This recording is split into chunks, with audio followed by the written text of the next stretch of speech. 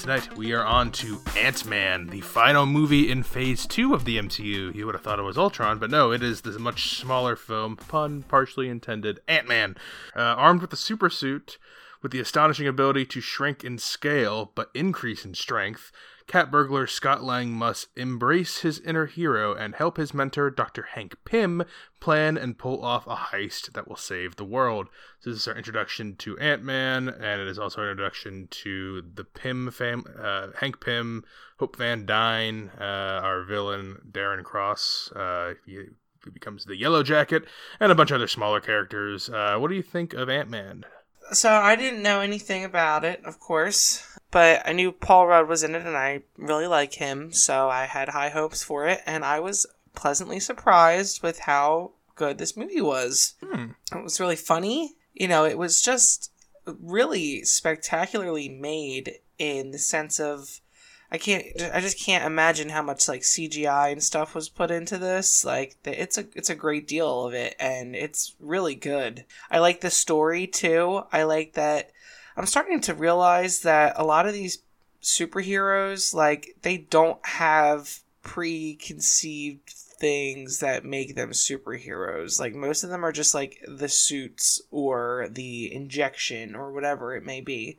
I didn't know that. Like, I thought that a lot of them had like born with these abilities, you know? Yeah, some of them are born with it. Some of them are given something to make them that way, like Captain America, and we'll find out later, like Black Panther and how he does it. But yeah, there's a bunch of guys like, you know, like Ant-Man, like Iron Man, and War Machine, Hawkeye, a bunch of just... Yeah, I didn't even realize that this many people were, you know, like that because of something that they were given, which is really interesting to watch Ant-Man, you know, try to figure out the suit and figure out what to do with it. There's just some really great comedy in here, like, you know, him trying to become small enough to fit through that little keyhole, and he's just slamming into the door constantly. But the story overall is interesting too. You know, I don't want to not give credit to the actual plot here. Like, the plot is really an interesting idea that we're watching, that this family, Pym family, already has ties to the Stark family from, you know, years ago, and bringing that around full circle to another guy who is trying to get the technology just like Stark wanted it. You know, that adds an intrigue to the story that I appreciate. I like when they add in characters that actually add value to what we're going to see in the future.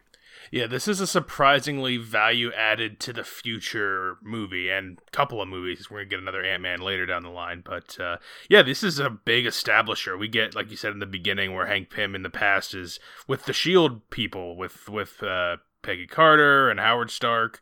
And, you know, everyone has a Stark history at this point, pretty much. But right. Yeah, the whole quantum realm, shrinking powers, like, all of this stuff is going to come back in the future. And this is a really good... I'm not always the origin story guy.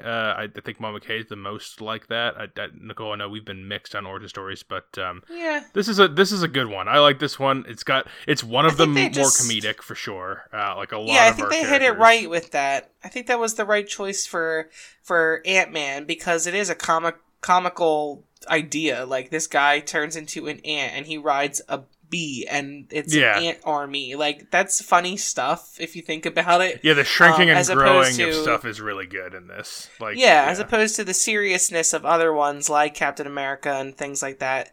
This one just feels like the entertainment that we needed to bring in around this time of the series too. You know, we're almost halfway.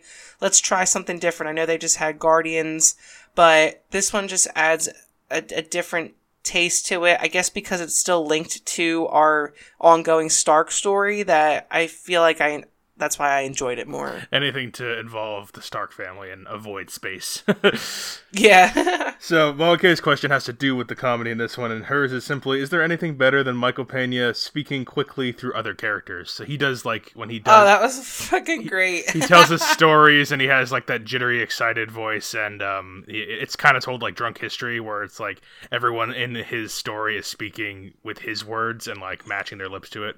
It's a pretty good little bit. I like it. a good amount. I like it even. There's another. They do it again later on in another one. But I think my favorite part of his character is when they first break out of, or not break out of jail, when Scott's let out of jail and he picks him up in the van. And he's like, "Oh, that's how you been?" He's like, "Oh, girlfriend left me and my mom died. Dad, something happened to his dad too. Or dad got deported. But hey, I got the van, so pretty good." There's some good. Like Michael Pena is always good to provide some funny moments and things. And the final fight personality. Yeah, he's a good side character in these. And the final fight scene is just it's so comedic. It's just in a child's room, the giant Thomas the Train smashing through the wall. Oh God, yeah. The giant ant running around.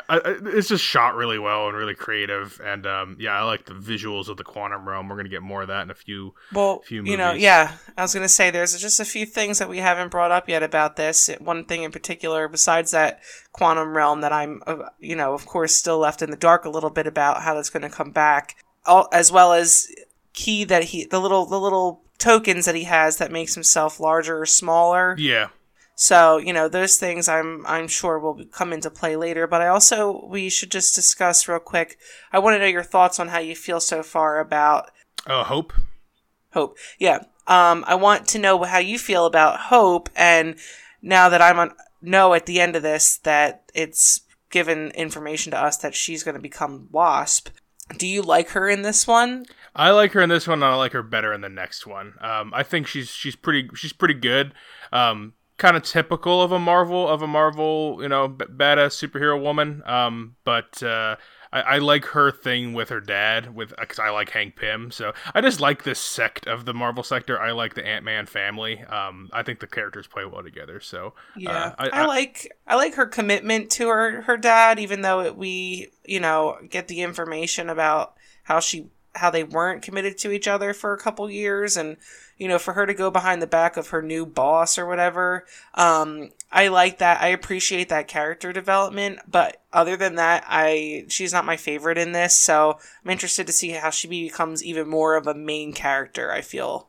Yeah, we do have to figure out what happened to Hank Pym's wife, though. That might come back in the future, because we know she got lost in the quantum realm a long time ago. So, oh, that's right. When she went in there to save him. Right, that's a big piece we're left open. But this is a pretty light movie. I think we're about wrapped up on it. Do you recommend Ant-Man? Yeah, I thought it was really fun. I enjoyed watching it, and like we said earlier, this is a really good setting up movie. A lot of them feel kind of just as pieces to me, but this one really feels like it's setting us up for some things to be answered.